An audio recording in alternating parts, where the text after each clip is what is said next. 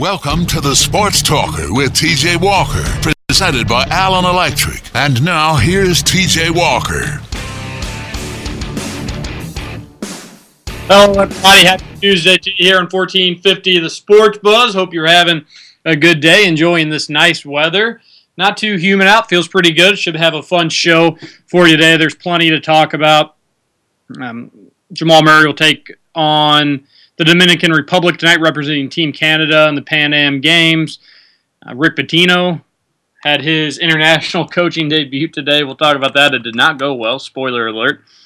And then there's a lot of other UABs getting their football program back. We'll talk about that. Colleges could be back on video games. I'll give you a few more details. Also, college football playoffs, thinking about expanding to 8 teams.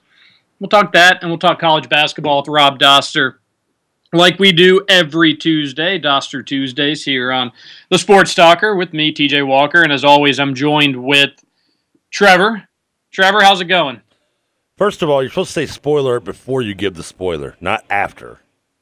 Well, I'm doing it after, just so, and then letting you know that was in fact a spoiler. I think I figured that out before you said spoiler. But other than that, doing awesome, TJ. Thanks for asking. Good. I just had to correct you on that one. I do that a lot. I have to correct you a lot on a lot of things, and that was just one thing I had to start with today. We were talking before the show, and we might both go see the same movie tonight. Not together, unfortunately, because I'm. You're more of a night owl than I am. What you want to be seen in public with me, TJ? Is that what it is? Am I your ugly side dish? Is that what you're saying? I'd be all for seeing a movie with you. I'd let you buy the popcorn. We could have a few laughs. But you likely wouldn't be going until after 10 o'clock, and that's past my bedtime, man. Oh, boo-hoo. Now, when you get to popcorn, do you go with the additional flavor powder that you put on that? No. You're missing out, buddy. I just go a little butter and call it a day. But here's the thing, is I've only had a few soft drinks this entire year, and I haven't had one period in probably 2 months. But you might want to call a doctor about that. But no, having movie theater popcorn without a soft drink is terrible. It's just not nearly as fun. I'd have to agree to that. Even though last couple movies I went to, I did take water with me because I've given up soda, but I did eat popcorn. See, what's popcorn with water like? I feel like that would be eating spaghetti without meatball. It's not that bad actually, but I mean it's a flavored water, so it's not as bad. I mean it was like basically having a lemonade. Yeah, but I gotta have the popcorn. I gotta have at least that. I've got to think about it in my head if that's something that could work for me. Maybe I'll just sneak in lemonade tonight because I love lemonade. And the thing is, I've cut out soft drinks, and I don't drink lemonade every day. I probably twice or 3 times a week. But lemonade is equally as bad as a soft drink is. But I guess I just have I can at least say I haven't had any soft drinks. Well, I use that lemonade, the Mio lemonade I put in my water, which tastes like real lemonade. Yeah, but that's good for you, or not bad? It's not as bad as drinking a lemonade that you're probably assuming, like from a manufactured lemonade. It's probably going to have 70% sugar and then the rest lemon, 30% lemon. It's made with that Splenda stuff that all the Mios are made with, so it's got the fake sugar in it. But it's maybe not as great for you as just flat out water, or adding any other flavoring to the water it would be. But I don't think it's as bad as drinking a lemonade that you would probably have 2 tons of sugar in. Well, Hannah actually bought some lemons, so maybe I'll just cut up some lemons and make your own homemade lemonade. I'm all for actually just lemon flavored water, and I think that's part of the reason why I like lemonade so much. So I'll figure something out. Are you gonna be like Cousin Eddie making your own homemade ketchup too? Yeah. But how's that go? I had discussed it with you briefly, but then we had to go on the air. So you gave up fried food or fast food and soft drinks a few months ago, or 2 months ago maybe. How's that coming along? It's been a while. Well, the soft drinks has been a goal accomplished. The fast foods I have not completely cut out completely, but I have cut down probably 85 to 90% of it. So well, I'm disappointed to hear that you're going, but that's still good. Well, I've cut out like Taco Bell. I have been a weakness and stopped at a Chick-fil-A or an Arby's on occasion. I don't know if something like a McAllister's or Jason's Deli is considered fast food. I wouldn't consider that fast food. I'd give that to you. Does fast food, the definition, have to have a drive-through? I mean, if so, I mean, I've had Subway a couple times, but I've gone to a drive-through for it. In fact, I do Subway almost every Wednesday. Right after I finish this show and before I do our other paid programming, I go to the Subway down the street. But overall, I mean, it's gone well. I've lost almost just a little bit over 20 pounds probably in the last 2 months. Well, that's good. Keep it up, man. We're proud of you. Sooner than later, I'll be borrowing your clothes. Yeah. Probably. I haven't had. I've been trying to cut down on some poundage as well. I haven't had any fried food in July, which has not been as hard as I actually thought it was going to be. Not that I've still had pizza and not great healthy food for me, but so I'm making changes too, Trevor. It's a health kick on 1450 the Sports Buzz. I can't remember the last time I ordered a pizza, which is amazing because it was at the point where like Domino's and Pizza Hut and Papa John's like all knew me. They were like I would order online, but then the drivers knew me. I don't know, maybe they knew me because I tipped well, or because I ordered frequently from a delivery service like that. But I haven't had. It's been at least more than 2 months since I've had any of those delivery pizzas, and that's amazing to think. Yeah. You thirsty there, TJ? I am. Well, I thought you were going to talk. I didn't think you were going to cut off so quickly. Normally, I don't. Normally, you can't get me to shut up. But I guess this is one of those rare moments that I went short. You caught me. Yeah. You caught me. Anyway, so let's first. What are you drinking there, by the way? A little whiskey, a little water, and a little mint julep, maybe. A little bourbon. No, it's water. Favorite water bourbon? In my Green Bay cup. What is your favorite bourbon? I'm not really all that big of a bourbon guy. I think I talked about this with you during Lent. Yeah. That's starting off the show like we normally do, not talking anything in particular. Not talking sports on a sports radio show, but that's okay. It's the summer, so and we even do when it's not the summer. So if you haven't really understood the concept of this show, you're falling a little bit behind. I'm not a huge bourbon guy. Now, during Lent, I gave up beer so I could try to get myself to start liking bourbon, which is just the cheapest Lenten promise to give up one alcohol just so I can learn to like another one. It worked a little bit. Isn't that the Catholic way? I like it more now than I used to. Now, I did have some at the lake a few weekends ago. My cousin taught me, and this is bringing it all full circle here, lemonade and bourbon, which I had and tried and really, really liked. And up until that point, I'd never really found a drink to go with bourbon that I liked. But that works, I think. So I'm going to keep trying that. It's interesting. What kind of bourbon was it? I'm not 100% sure. I wasn't. I'm not sure. I'm new to bourbon, so I couldn't tell you which ones I like the best. But I'm sure, it might have been Woodford Reserves or something along those lines. What's the one alcohol that you avoid taking shots of because you know nothing good will happen of it because you end up drinking too much of it? None. It's funny. Back in high school, I used to only like liquor, and then as soon as I got to college, I only liked beer and did a little bit of a 180 there. And I don't really like liquor. I'll take shots if I have to. If somebody offers them to me, I will. If somebody wants to make me a mixed drink, I'll have one. But I'm not a huge liquor guy. I stick pretty much strictly to beer. That being said, I've gotten to a point in my 24 years of living where now if I take shots, how hungover I am the next day is unbearable. Yeah, it has changed completely for me. Where even if I just took one shot of Fireball, Trevor, the next morning I feel it and I think to myself, oh yeah, I took a shot of Fireball. No wonder I feel like this. And if I don't, my hangovers are generally okay. They're not. Some days are worse than others depending on how early I start to drink. But it's really just if I start taking shots, then you might as well wipe out the entire next day because I'm not going to be able to do anything. It's good to know next time I'm hanging out with you not to give you shots if we have to work the next day. Well, when have we been in that situation? We'll get it going. We're going to get a little 1450 gathering one day at some local watering hole establishment, maybe circa the next World Cup, possibly. And we'll do shots. We'll do a shot every time the word goal is said. Yates texts into the show and says, ice is what should go with your bourbon. I had straight bourbon during Lent, and it was okay. I could drink it, but I didn't get to a point where I loved it and wanted to keep drinking it.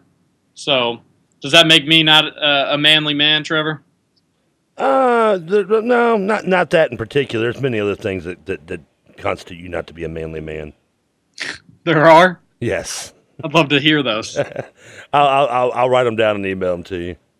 Captain Arctic says he's got the ultimate bourbon collection thanks to Smooth Coat Girl, which I would guess is his wife. I imagine. I'm pretty sure that it is. That's nice. Why don't you send some our way, Captain Arctic, and we'd make a mixed drink for you in your honor. The one drink I can't have because I know nothing good will come from the evening, and I have proof of this. Well, I mean, people have proof of it via picture or video of me. I don't remember the proof.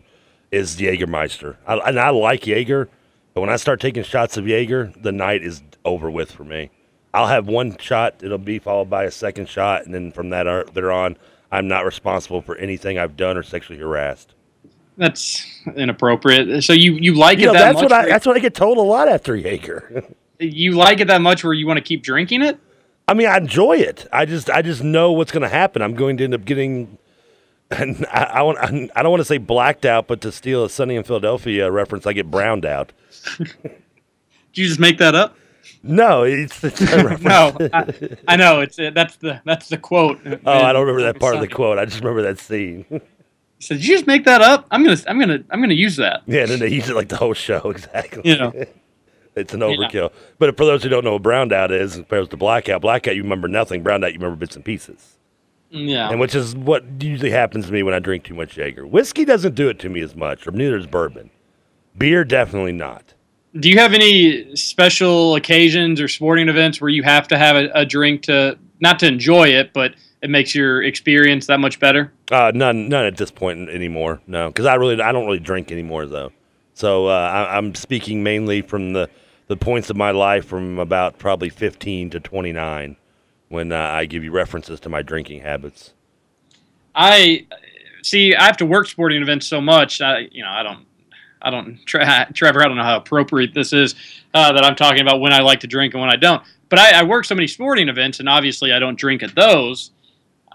Although I not that I've thought about it, but I do think it'd be pretty easy for a media member to sneak in a drink if he so choose. Oh yeah, they don't pat you down. I mean, you just going into the Yum Center. The guy that sits at the door, he's been at the door ever since the Yum Center's been open, and before then he was the guy that checked the press passes at Freedom Hall and aside by the barns. I mean, I'm sure he probably knows me and amongst other people by now. He's seen me so many times that. I don't even show him my pass anymore. I wear it, but I just kind of just walk on by and give him a nod. He gives me a nod, and that's it. It'd be very easy to walk in with a flask or some kind of, small bottle of liquor of any kind that I'd want. Not that I do it, though. If anybody from Louisville, I've never done that whatsoever. No, I promise. I haven't. I never would. I've heard some rumors of people doing that, or at least back in the day, people doing that. But I wouldn't suspect anybody doing that nowadays. But since I have to work so many sporting events when I'm not working, I do like to enjoy a beer during some games that I'm not working. Not just your average game, but United States soccer, I really like to enjoy a few beers. It kind of makes the game a little bit more enjoyable I don't really know how to say it. It makes kind of the experience a little bit better. Now, I'm assuming you're a happy-go-lucky drunk, right? When you get a good buzz going. I'm not even talking about getting drunk for these games. Just it feels like the game is a little bit more enjoyable if you have a nice cold beer to enjoy it with. I'm not even talking drunk, but yes, I am a pretty happy drunk when I do have a little too much. See, that's the difference because that's why I don't drink, because I'm not an alcoholic, anything far from it, or never were. But if I'm gonna have a beer, I'm gonna have 12 beers. I'm not that type of guy that can have one drink while he's eating dinner, or have one. I don't like wine, but the scenario of just having a glass of wine with dinner, having one tall beer with your meal or something. That's not me. I don't like that. I'm more Frank the Tank. Once it hits my lips, it feels so good. I've got to have another, and the next thing I know, I'm getting money out of the ATM while I urinate on it. Shit. That escalated very quickly. And yes, that did happen. that escalated very quickly. I don't enjoy beer or really any liquor with my food, but I will occasionally have a glass of wine at night with no intentions of getting buzzed or anything along those lines, just because I kind of enjoy it. Nope, so that's why I can't, and that's why I don't drink though, because I know if I have one drink, I want to have a bunch, and next thing I know, I'm out hanging at the bar at 2 a.m, over at our place or something, and probably doing something or someone I shouldn't be doing. We're going to head to a commercial break. When we come back, we're going to talk sports and leave the alcohol talk behind. It's a nice little random Tuesday conversation to have. Captain Arctic sent in a picture of his bourbon collection. I don't really even recognize any of those. But again, I'm relatively new to bourbon, so hopefully someday I will.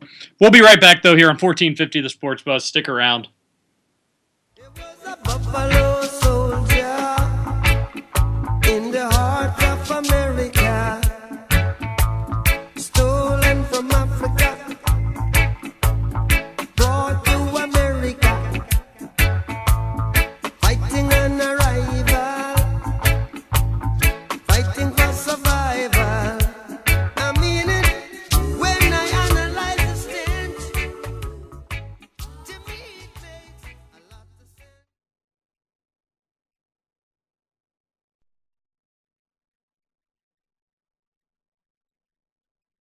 You're listening to the Sports Talker with TJ Walker. But see, the point is lately, the only women he wants are ugly.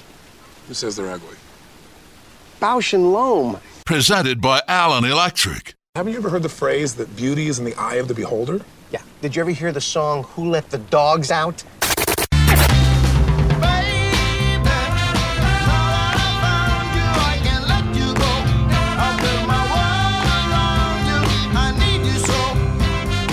We're back with our second segment. Matt McCarthy tweets into the show and said he was driving straight home, but now he's going to have to stop to the liquor store on the way home. Thanks a lot. I guess great. We're leading people to drinking now. Wouldn't be the first time this show has led people to drink. Even though it starts while people are at work and finishes on their drive home. But enjoy some nice bourbon for me, Matt. And thanks for tweeting into the show. Captain Arctic says that he's going to teach me about particular bourbon. I'm okay with that. And also that Jamal Murray plays on ESPN3 at 6 o'clock along with former Kentucky player Kyle Wiltshire for Team Canada. I'd mentioned that to start the show. They'll take on the Dominican Republic, which Karl Anthony Towns in an alternate universe could play for that Dominican Republic team, but he's not going to. And also, Coach Calipari could be coaching that Dominican Republic team, but obviously he's not going to. So that'll be fun to be able to watch Jamal Murray. I'm being told that he likely will not start, but should be coming off the bench and expect a decent amount of minutes. It's a pretty good Canada team. Today, Rick Pitino in his international coaching debut, coaching the Puerto Ricans, took on Brazil, and Trevor, it didn't go well for your boy. Tell me about it. I had not seen any results for this yet. I would imagine after you already gave me a spoiler anyway, and you pretty much opened up my figuring out what happened in the game by the opening statement if it didn't go well. But Brazil's probably a pretty decent team, I would think, if it's full strength. I don't really know the rules on these Pan Am teams. If you can just, I guess there is no age limit because Canada has that 40-year-old dude. Yeah. So I don't know really what the deal is. The United States team is probably the worst United States team out of so many of them. I think you probably have to go down to maybe I don't know. Maybe this isn't accurate. But the team that, what's his name? The Louisville player that Isaiah Briscoe was injured from. What Louisville player was it? Not Matt Yang, Onuaku. Oh. The team that Onuaku was on, what was that? U19 or U18? Under U19. U19. Yeah. That U19 team would beat this Pan Am American team, I would guess, even though the players on this American team are much older.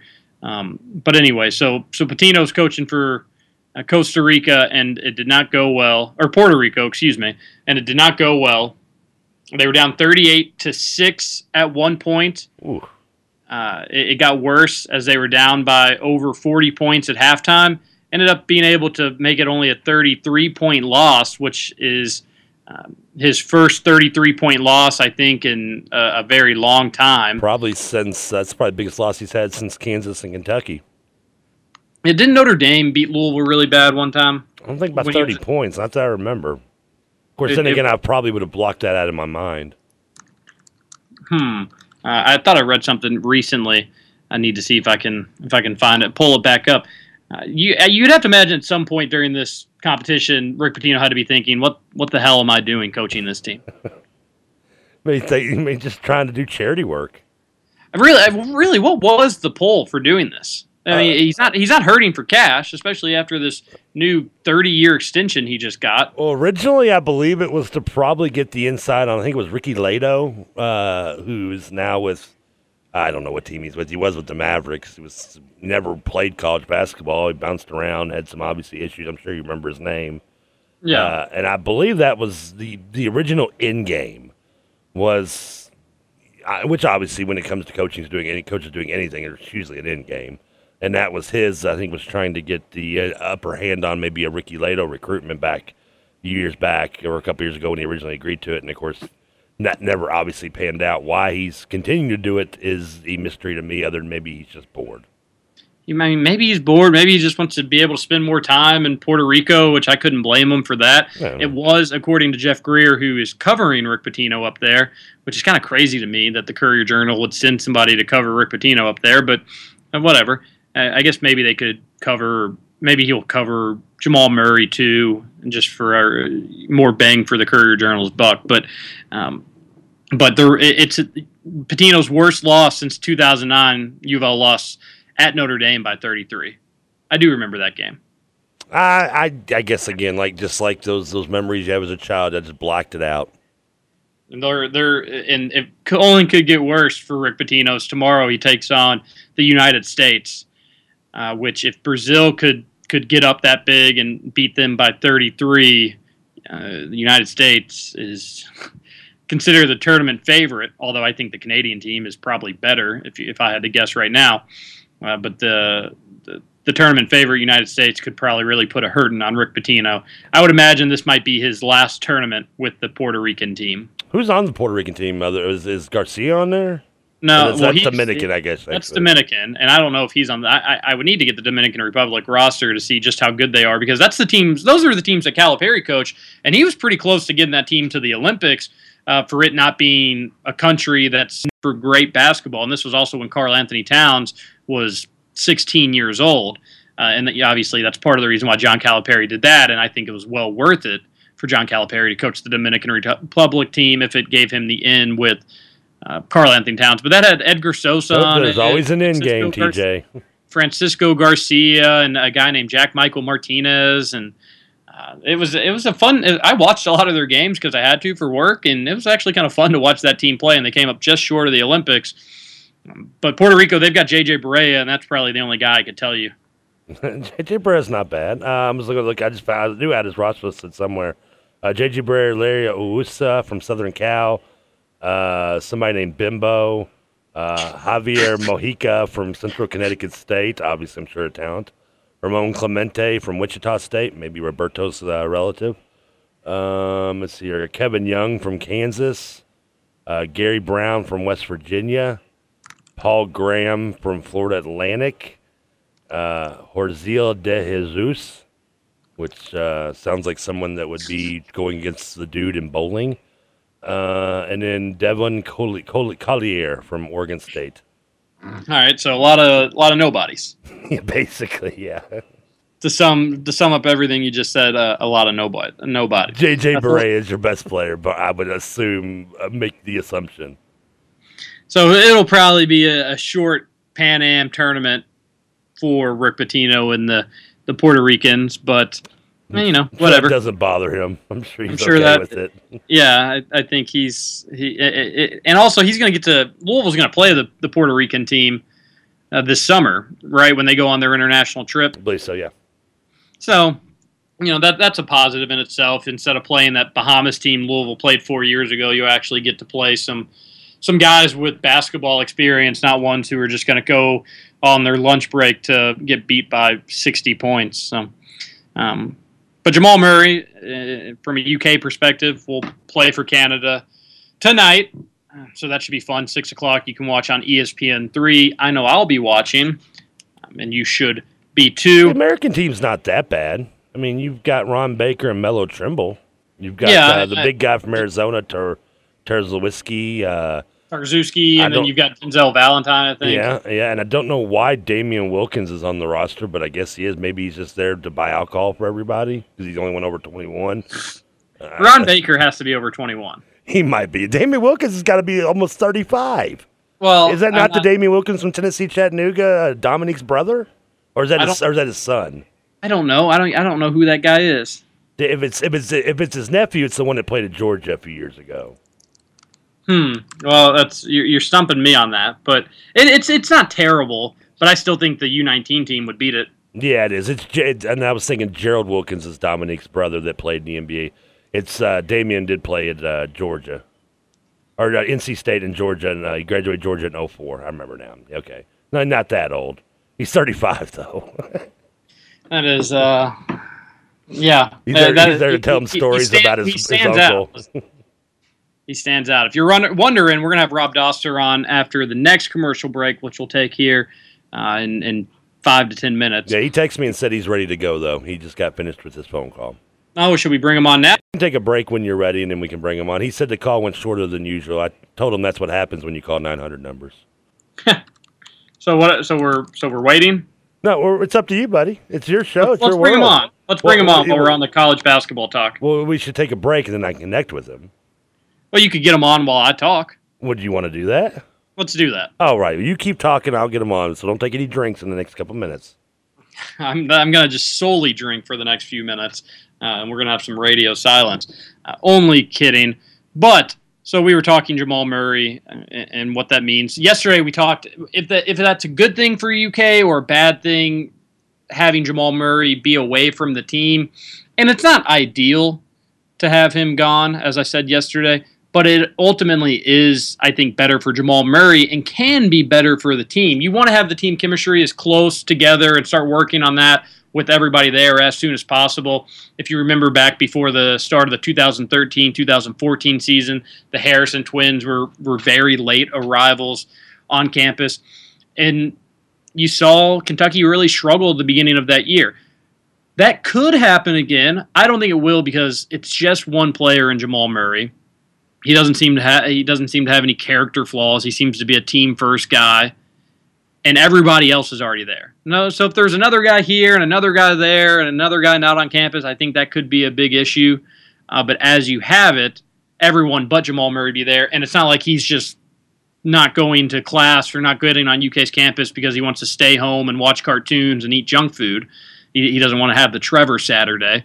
Now he's playing for Team Canada, going up against guys much older than him, stronger, more experienced, so can really only help his game, and I think it will ultimately help his game. So I did have some more people asking me that today, whether or not him being to campus is a bad thing, and some people asked, well, could he, if they get eliminated early, but I still think they have a pool stage with how it works in the Pan Am Games, could he come to UK's campus as soon as that's over? The answer is no. He won't be to UK's campus until mid to late August when the fall semester begins. The summer session is already a month into classes, probably well over a month into classes, and he wouldn't be able to team up there. So he'll have to wait till school starts back up in the fall, and that's okay. Even if he had not made this Pan American team and had found out last week or 2 weeks before then, he still wouldn't be able to get on campus. But it is good news that he did make the team, and now he's going to get to travel and get to play more basketball, and John Calipari was obviously okay with it. Isaiah Briscoe was going to do something similar,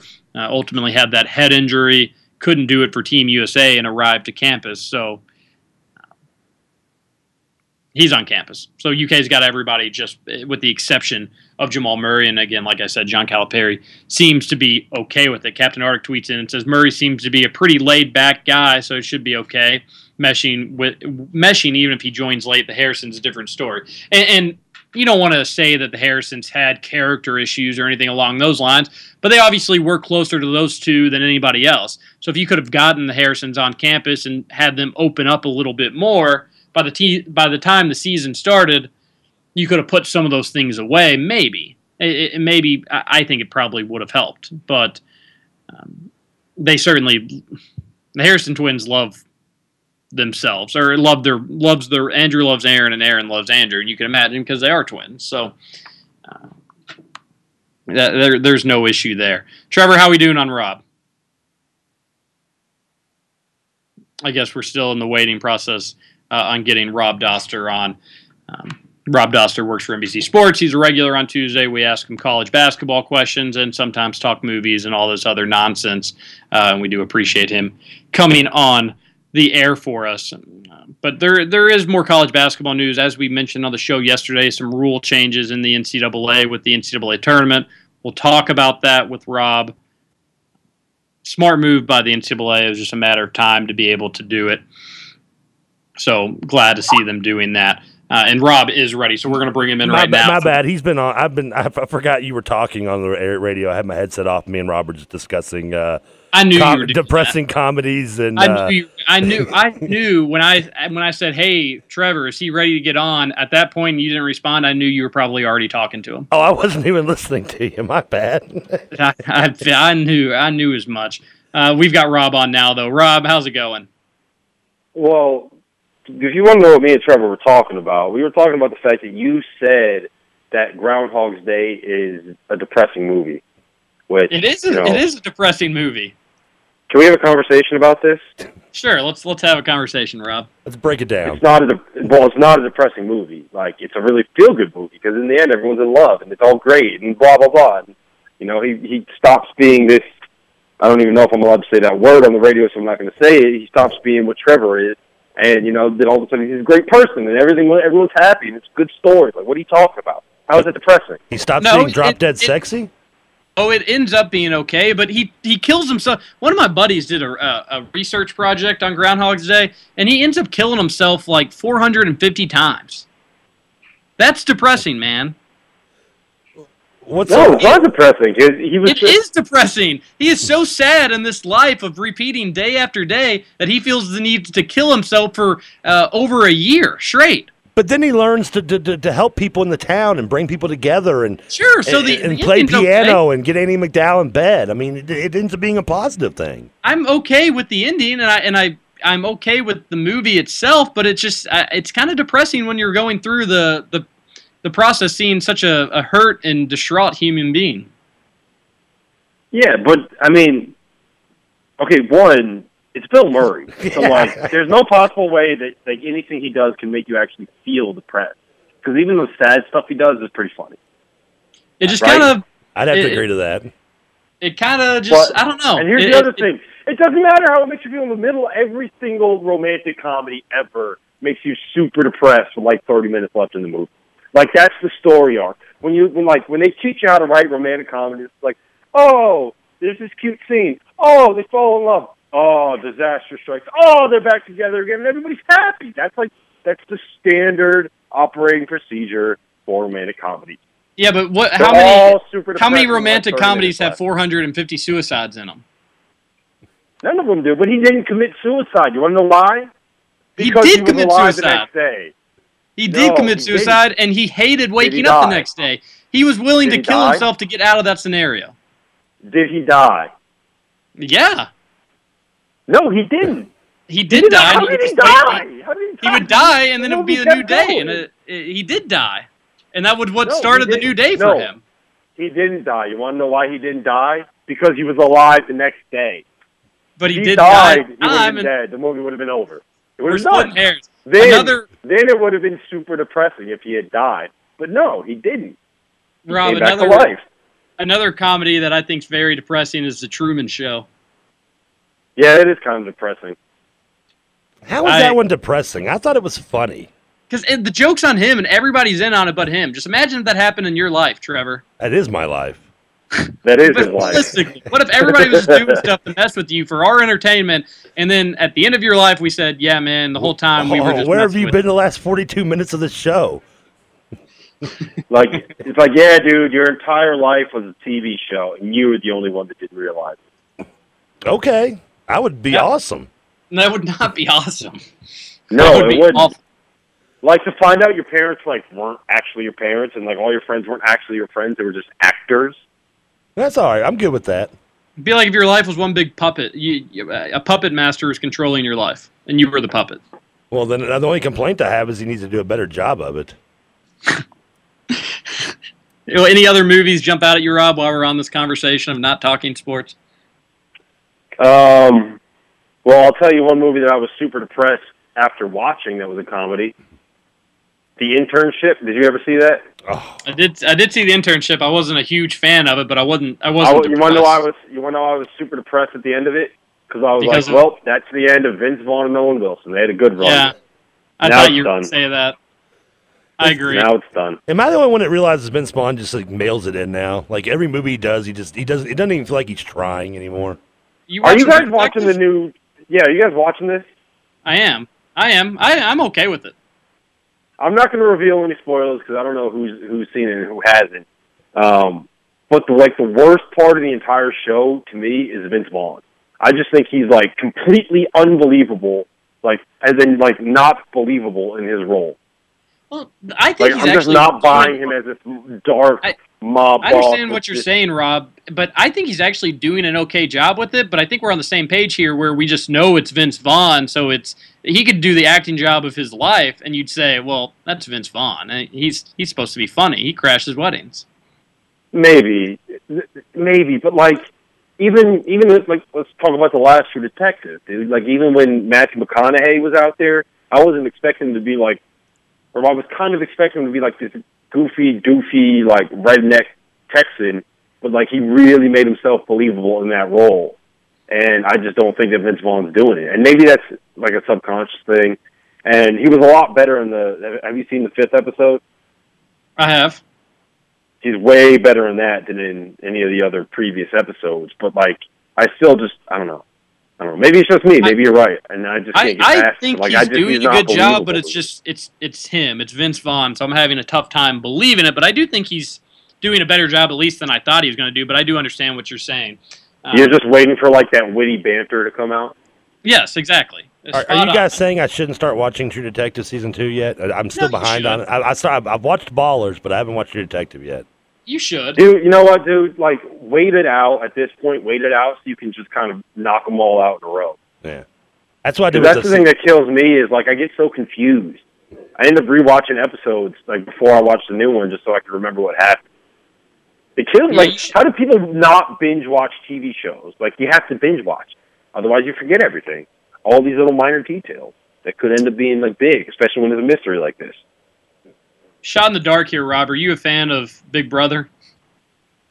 I haven't seen a single. That's that show on CBS where like they're watching the cameras, like the wannabe real world stuff. Yeah, it's. No, I haven't watched that. It looks really dumb. I never watched it either, but my girlfriend got me into it last summer, so now I'm watching it. It's kind of entertaining. It's like a mix of the real world with Survivor too. That's when you know it's over, bro. That's when you know it's over. 3 years ago, my wife got me into So You Think You Can Dance, and now we have to watch it every Monday night. And that's when you know it's over. You had a good run, TJ. You had a good run, but it's over. Just hang them up, bro. Just hang them up. It's done. I don't know. I don't necessarily disagree with you. I can see myself trending in that direction. But while we have you on, we probably should talk some sports. The NCAA changed some of their rulings on the NCAA tournament yesterday, where the top 2 seed can avoid the top 1 seed. Geography be damned, and then they're going to change how they do the first 4, where it might not necessarily be the last 4 teams to truly make the tournament. What did you make of these 2 rule changes? Long overdue, in my opinion.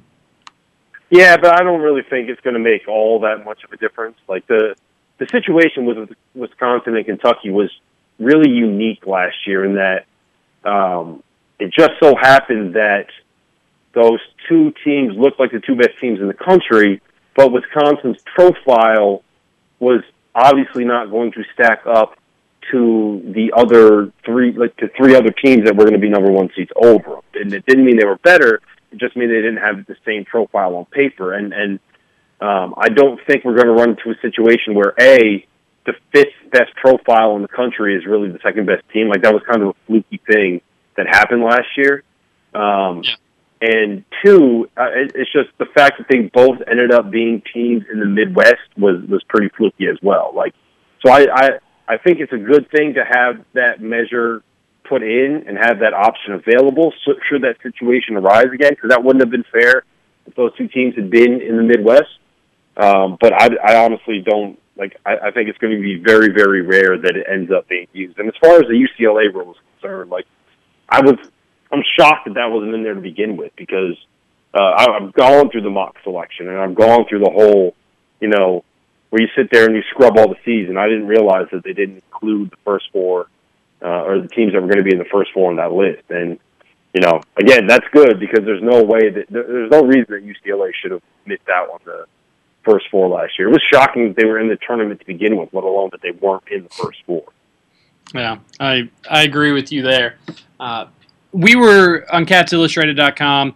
We were going over, every summer we do a podcast series where we talk about each player for 10 to 20 minutes, depending on the player. Obviously, the walk-ons were hurting to get by those 10 minutes.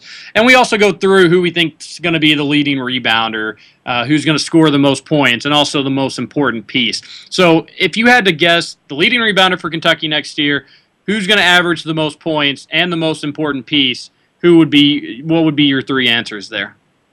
So did you say leading scorer? I think Skal's going to end up being the leading scorer. I think Marcus Lee will probably end up being the leading rebounder if he kind of pans out the way that I think that he will. I think most important piece. You know, I'm going to say.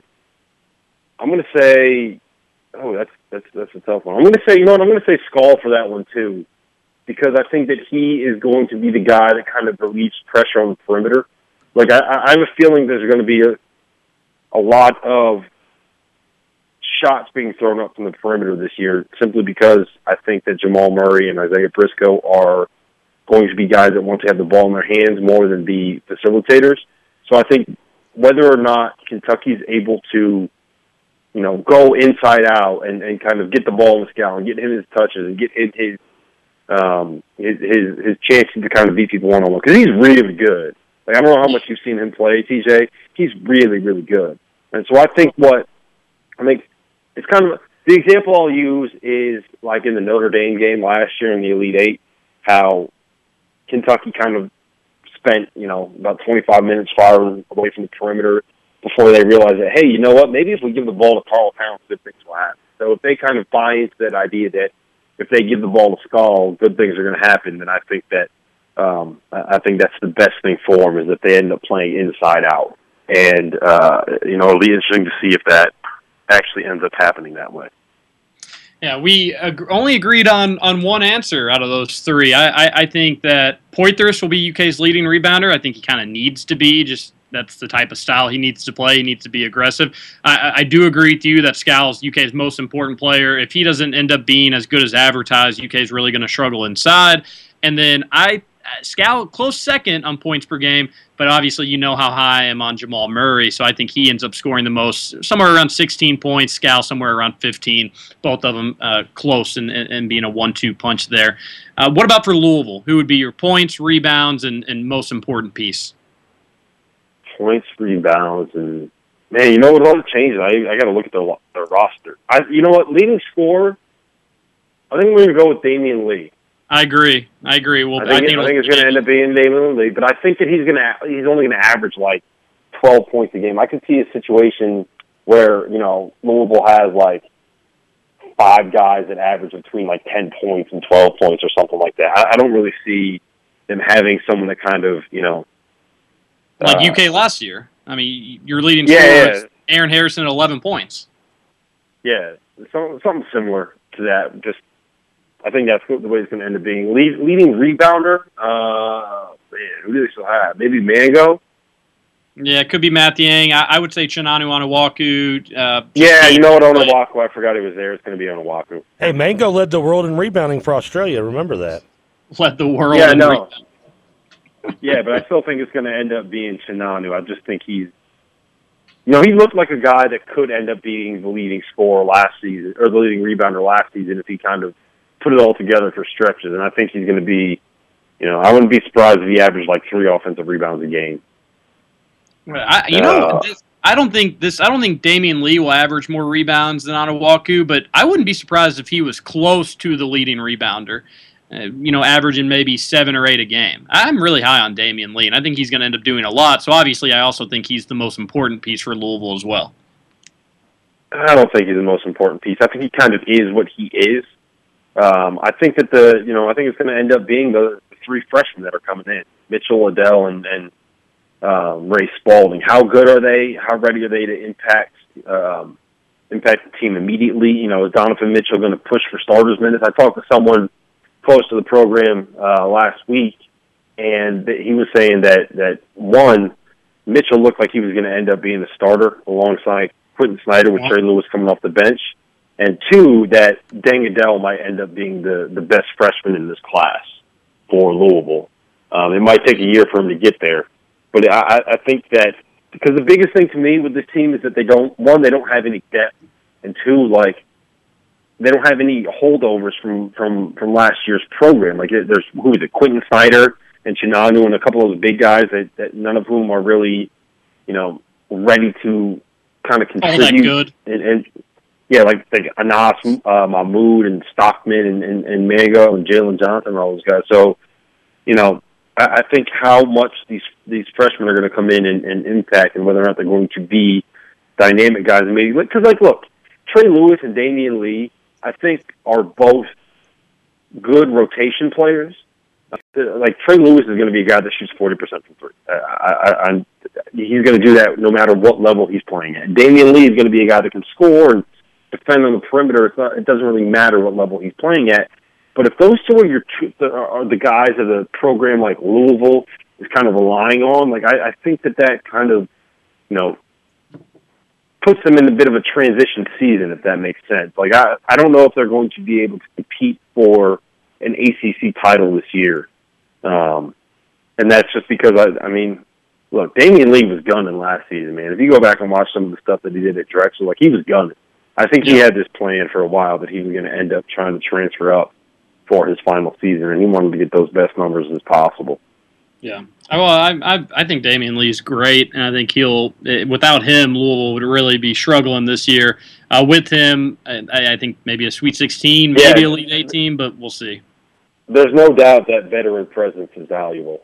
No doubt about it, which is why I say it's so interesting to see what will happen with some of those freshmen, because I think that Donovan Mitchell and Deng Adele and those guys, I think they're much more talented than Damian Lee. But I think right now Damian Lee is better suited to contributing in the ACC, at least right off the bat. So it'll be interesting to see what will happen with those guys. Do they have big impact as freshmen, or is this kind of a transition year for them? And we're speaking with Rob Doster. Last question, and real quick, this is from a listener. He wants to know, is UNC going to end up getting off scot-free? I don't think they're going to get off scot-free. I don't see them facing any punishments that will have an effect on the 2015-16 season. I think we might see some scholarships reduction. I don't think it's going to be as bad as people thought it was before the notice of allegations came in, because if you go through and read that, a lot of it was Roy Williams dodged a lot of bullets. The coaching staff dodged a lot of bullets. The women's basketball program took the biggest hit. So I don't think we're going to I don't think we're going to see them banned from the NCAA tournament. I think you're going to see some recruiting restrictions, maybe some, tighter regulations on how they do some of their academic stuff. But, I don't think they're going to get the book thrown at them. They're not going to get off scot-free, though. They're going to face some kind of punishment. I just don't think it's going to be like the kind of program-ending reign of terror that some people are hoping that it will be.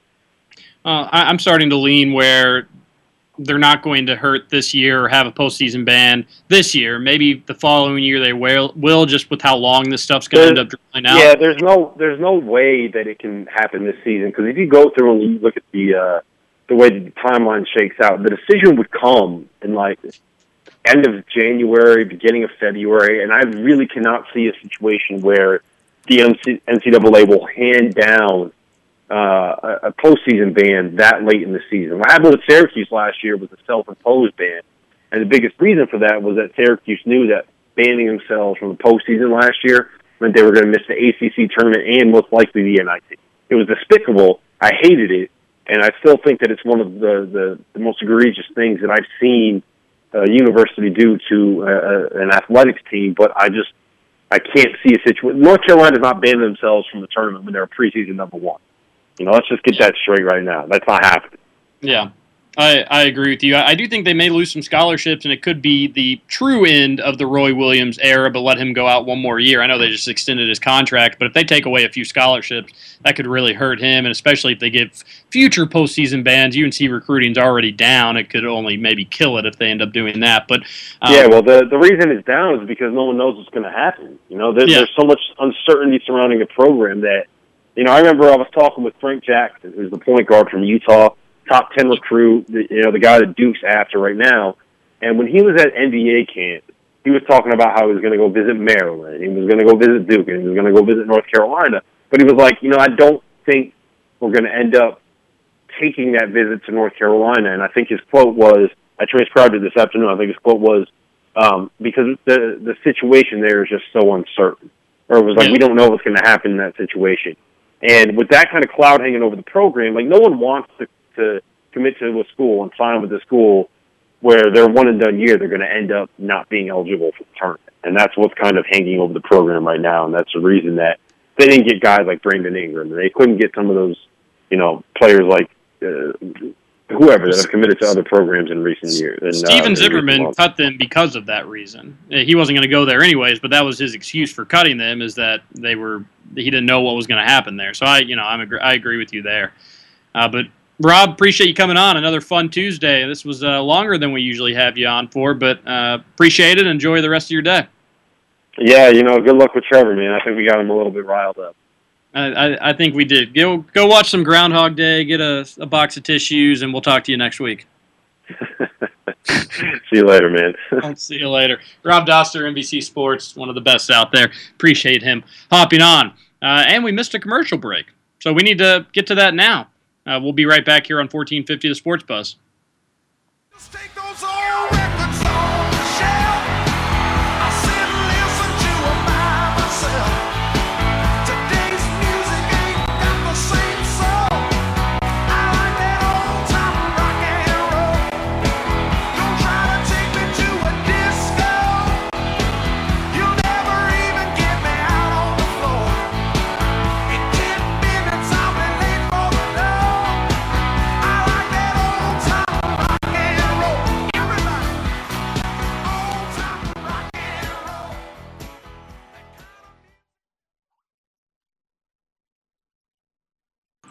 We're back here, 1450 The Sports Buzz. Sorry about the longer break. Had a few technical difficulties, but we're back now. Yeah, I'm still waiting for a page to open up for the last 6 minutes on my computer. It sounds like the studio needs to invest in some new computers. Oh, this thing was brand new in 1996. Or maybe some internet. Oh, the internet works. It's the computer just doesn't want to. It's like trying to pour a gallon of soda down a little like a mini straw. Like when straws you get in a Capri Sun. That's the equivalent of trying to work with the internet here over this computer. Like I'm still waiting for. I've hit to click over to the other tab where open is. I'm still waiting for it to click over to that. So dealing with them. So I feel sorry for you. We were talking UNC. Ended up talking UNC with Rob Doster and what to expect there.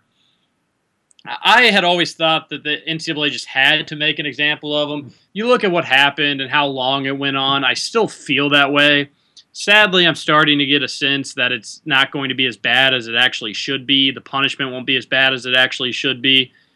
And with that being said, I still think it's not going to impact this upcoming year, but I do think they're going to lose some scholarships, and they're going to make it really hard for Roy Williams to be successful for the remainder of his career. And again, he just did sign a contract extension through 2020, so that would give him 16, 17, 18, 19, 5 more seasons. And I think it'd really be shaping up to a national title or bust for him in 2016 because they may lose some scholarships. There may be a postseason ban in 2017. And at that rate, players wouldn't want to come. So until he could start getting a good recruiting class, you would think that wouldn't even be until maybe the 2017, 2018, or maybe 2018, 2019 season. He's not getting any younger. So I think this could be the end of the Roy Williams era. And Captain Arctic says, I had heard that that Felton kid was kind of sort of backing away from UNC. Is that true? And he's talking about Jalik Felton, who's a 5-star point guard from South Carolina, and he's in the class of 2017. So there's a long time to go before Felton steps on a college campus. Captain Arctic, if you read CatsIllustrated.com earlier this month, you know all about Felton. He had said that he is 95% committed, but he's letting other schools talk to him, including Kentucky, including South Carolina. And he said, depending on what the punishments are, he will remain committed to North Carolina. Now, if it ends up being a postseason ban for his freshman year, like Rob Doster hinted, nobody wants to be a part of that. So then he would decommit and open things up. So he's still letting other coaches talk to him, but for the time being, he's committed to UNC. If you're UNC, you probably don't like that he's doing that, but you certainly can't say no to it because you're not getting other 5-star guys right now. You're not getting great recruits like you did, you once did. So you let him do whatever he needs to do as long as he remains committed to North Carolina, and he does for the time being. But he is a 2017 kid, so there's a lot of time left to go on that recruitment. And is it really a shock that, like Rob mentioned, and we didn't know it already, that the men's basketball team is going to get away from this without just maybe a bruise or two, while just like the first time they got trouble, North Carolina was in trouble for academic reasons, they threw the football team on the sword. Now they're going to throw the women's basketball team on the sword. I mean, it's inevitable they're just going to start chucking other sports into the fire like some selfish guy and a bad movie plot line. And they're like the basketball team is like the Billy Zane on Titanic. You know, they're just like they're pushing the women and children out of the way so he can get on, and sacrificing all the lower sports so the men's can go away without having a bruise. Yeah, it's pretty embarrassing. It's not surprising that they're going that route, but it's embarrassing, and you hope that they have it all figured out at UNC now. I remember when all this came out and when you heard exactly of all the wrongdoing that was going on, a lot of UNC guys some that I know personally, but even some that I haven't had a chance to meet, media members of those sorts, were embarrassed of their UNC degrees.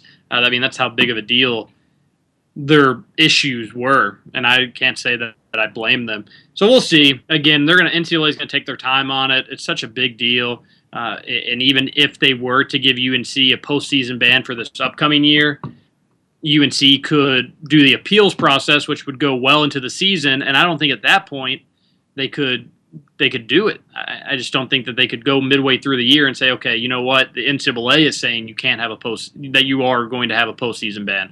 You may think of Syracuse, and that news came middle of the year, but that was when Syracuse already stunk, Trevor, and that was a self-imposed postseason ban.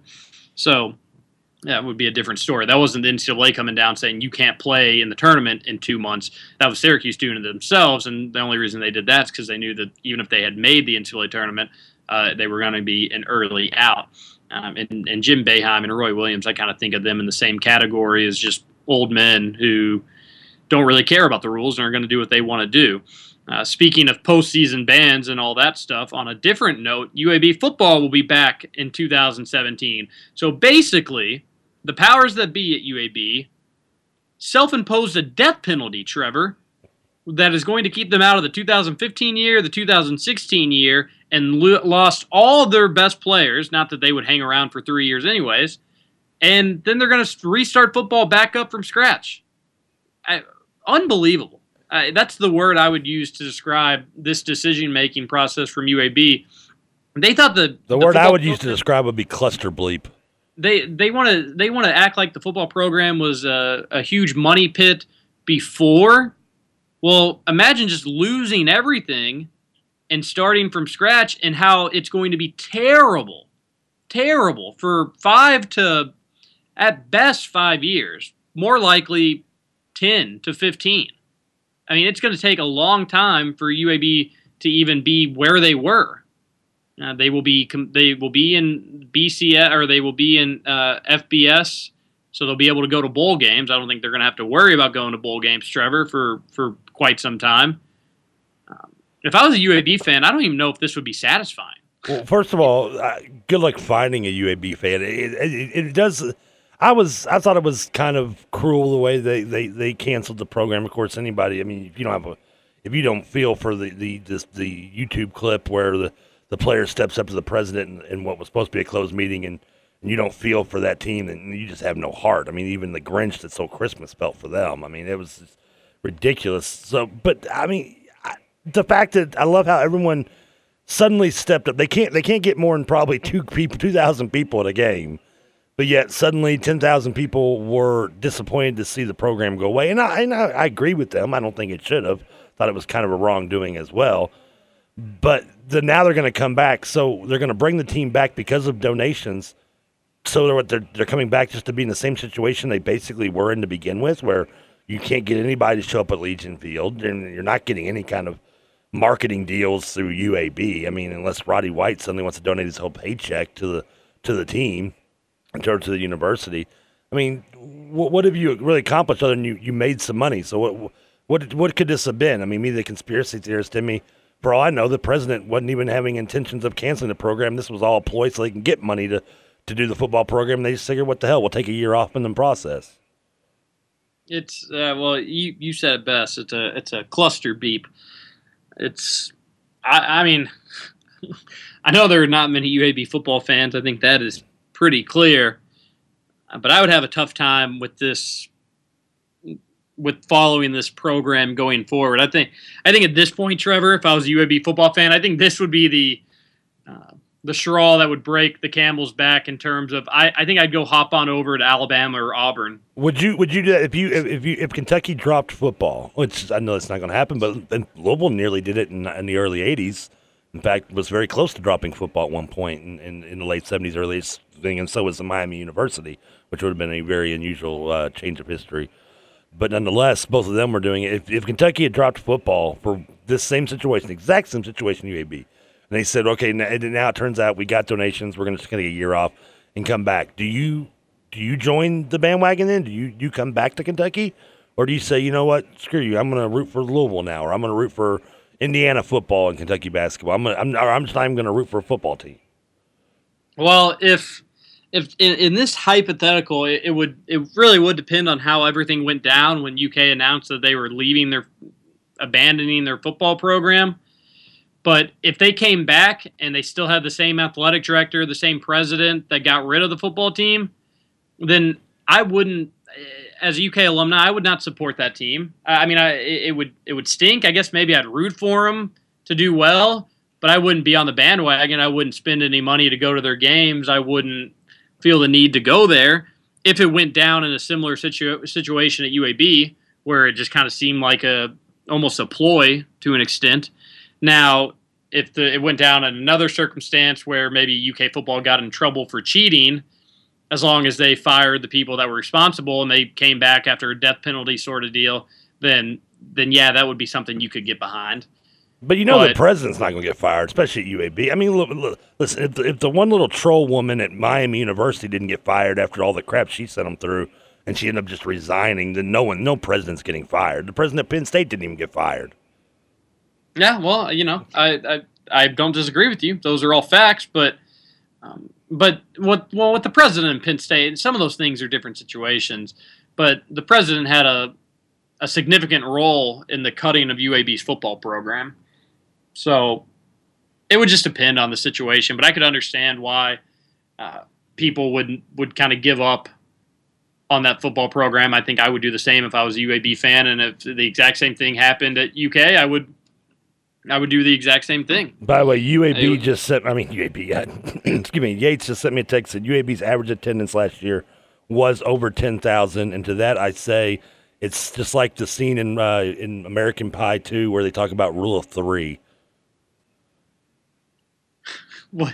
What's rule 3, Trevor? Rule 3. If you say you slept with 3 women over the summer, you probably only slept with 1. Oh, if they say if they have 10,000 people, they claim 10,000 people there. I say there's only probably maybe 3,000 people there. The old attendance bump.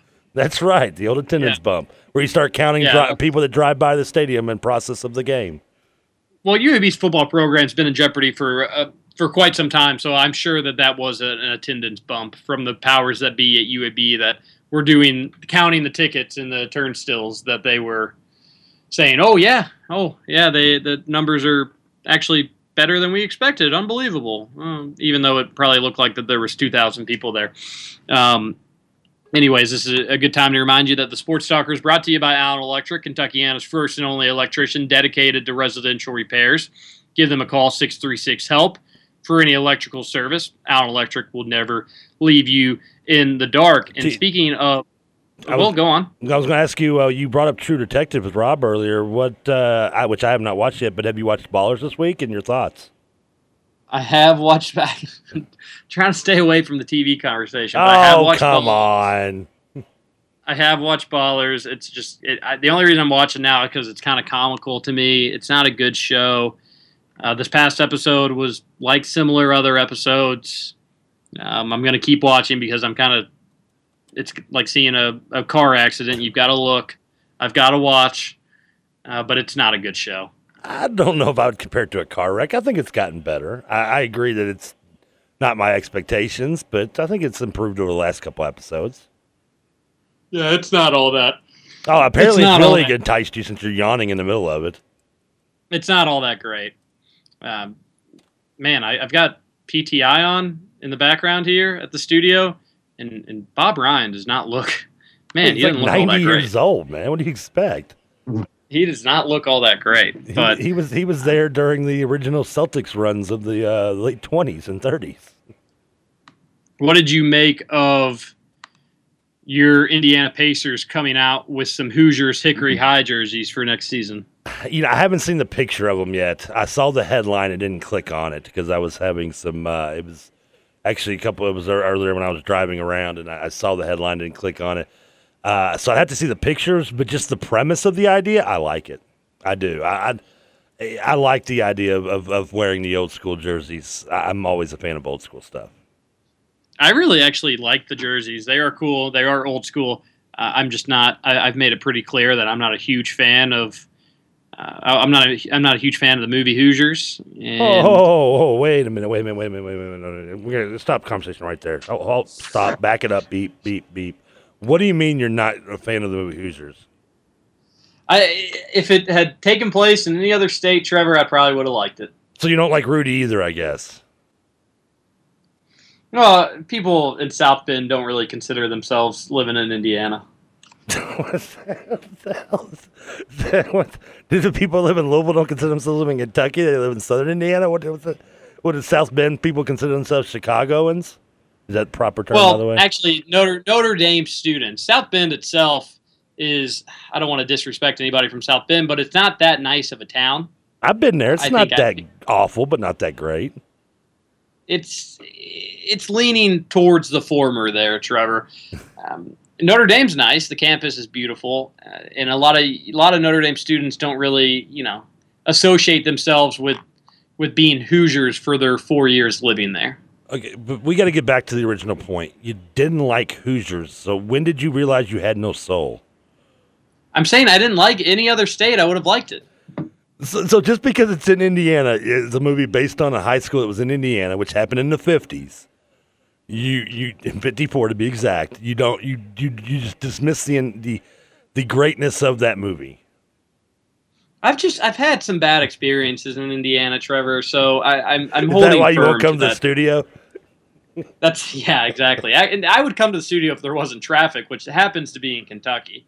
So that's the reason I don't come to the studio. I don't know. I don't think we can be friends anymore if you don't like Hoosiers. I'm sorry. I mean, listen, I'm all pro Kentucky, anti Indiana as much as the next guy sometimes.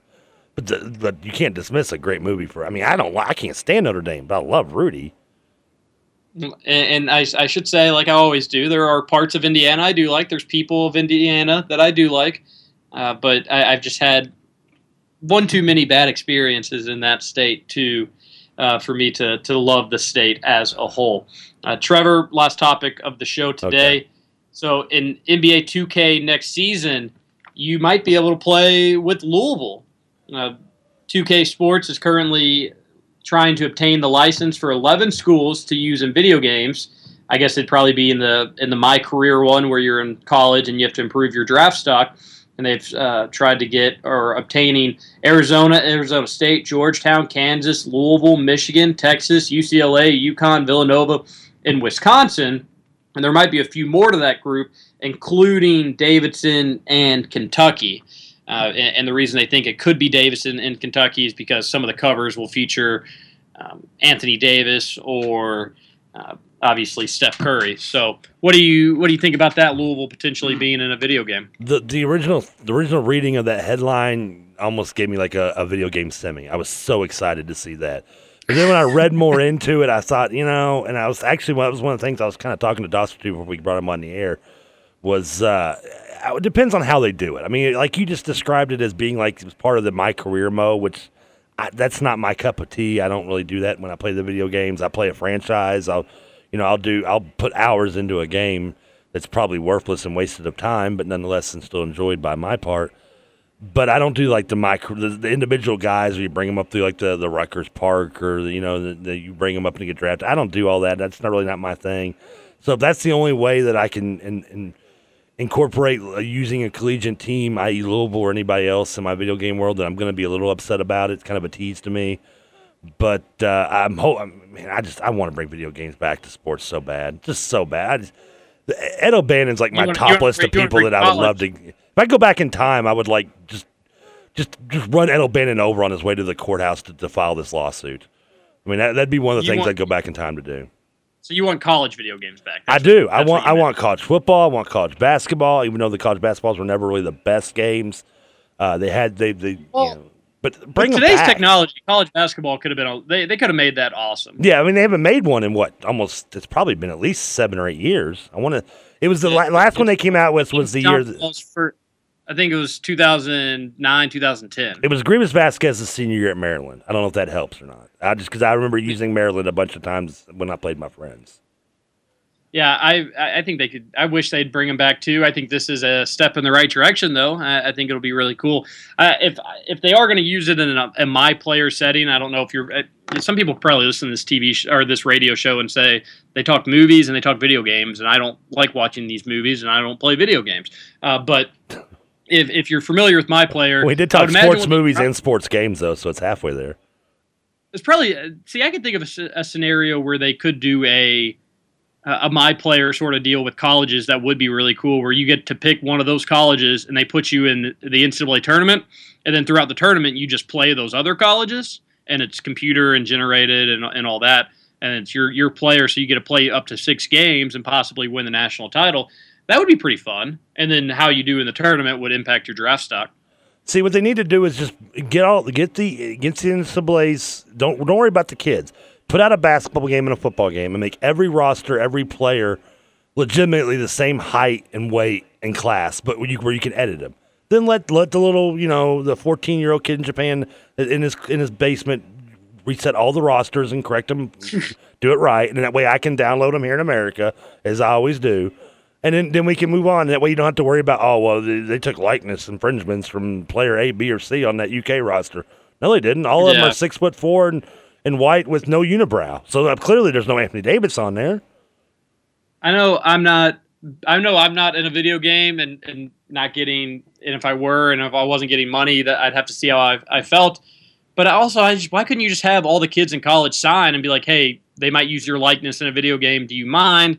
Sign here if you do, or if you don't mind. If you do mind, sign here, and they will just completely not use you at all. What I don't understand is why would anybody mind? I mean, when I was a kid, if I knew I was in a video game, if I was playing in college and in my time, if I'd gone right to college out of high school, which would have been circa 97, 98, I would have been thrilled to know I was in a video game. Even if I sucked and I was a walk-on. I mean, I just didn't know I was in a video.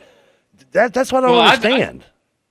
I've known people that have been in video games. I've known people that have been walk-ons on teams that were added, their likeness have been used, and they absolutely loved it. Yeah. They loved it. So I agree with you there. But hopefully this is a step in the right direction of getting some college football video games back. We're out of time for today's show. We'll be back tomorrow. So join us back then, 1450 The Sports Buzz. We'll see you then.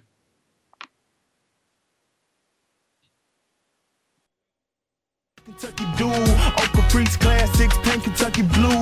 They say don't forget 270, be hitting 2. Some call it bluegrass, some call it purple. I'ma call it home, take a shot of Tron. Lay back in the lack and take 2 to the dome. Ride from the Ville to BG in my zone. Let me hear you say, High time, sitting by the river, got my old shotgun, fishing pole in my liquor. cause people always trying to tell me how to run my life. When they say I'm doing wrong, and I swear I'm doing right. High time, sitting by the river, got my old shotgun, fishing pole in my liquor. Say it's time to take a trip to where the grass is blue and peep how the Mid-South do.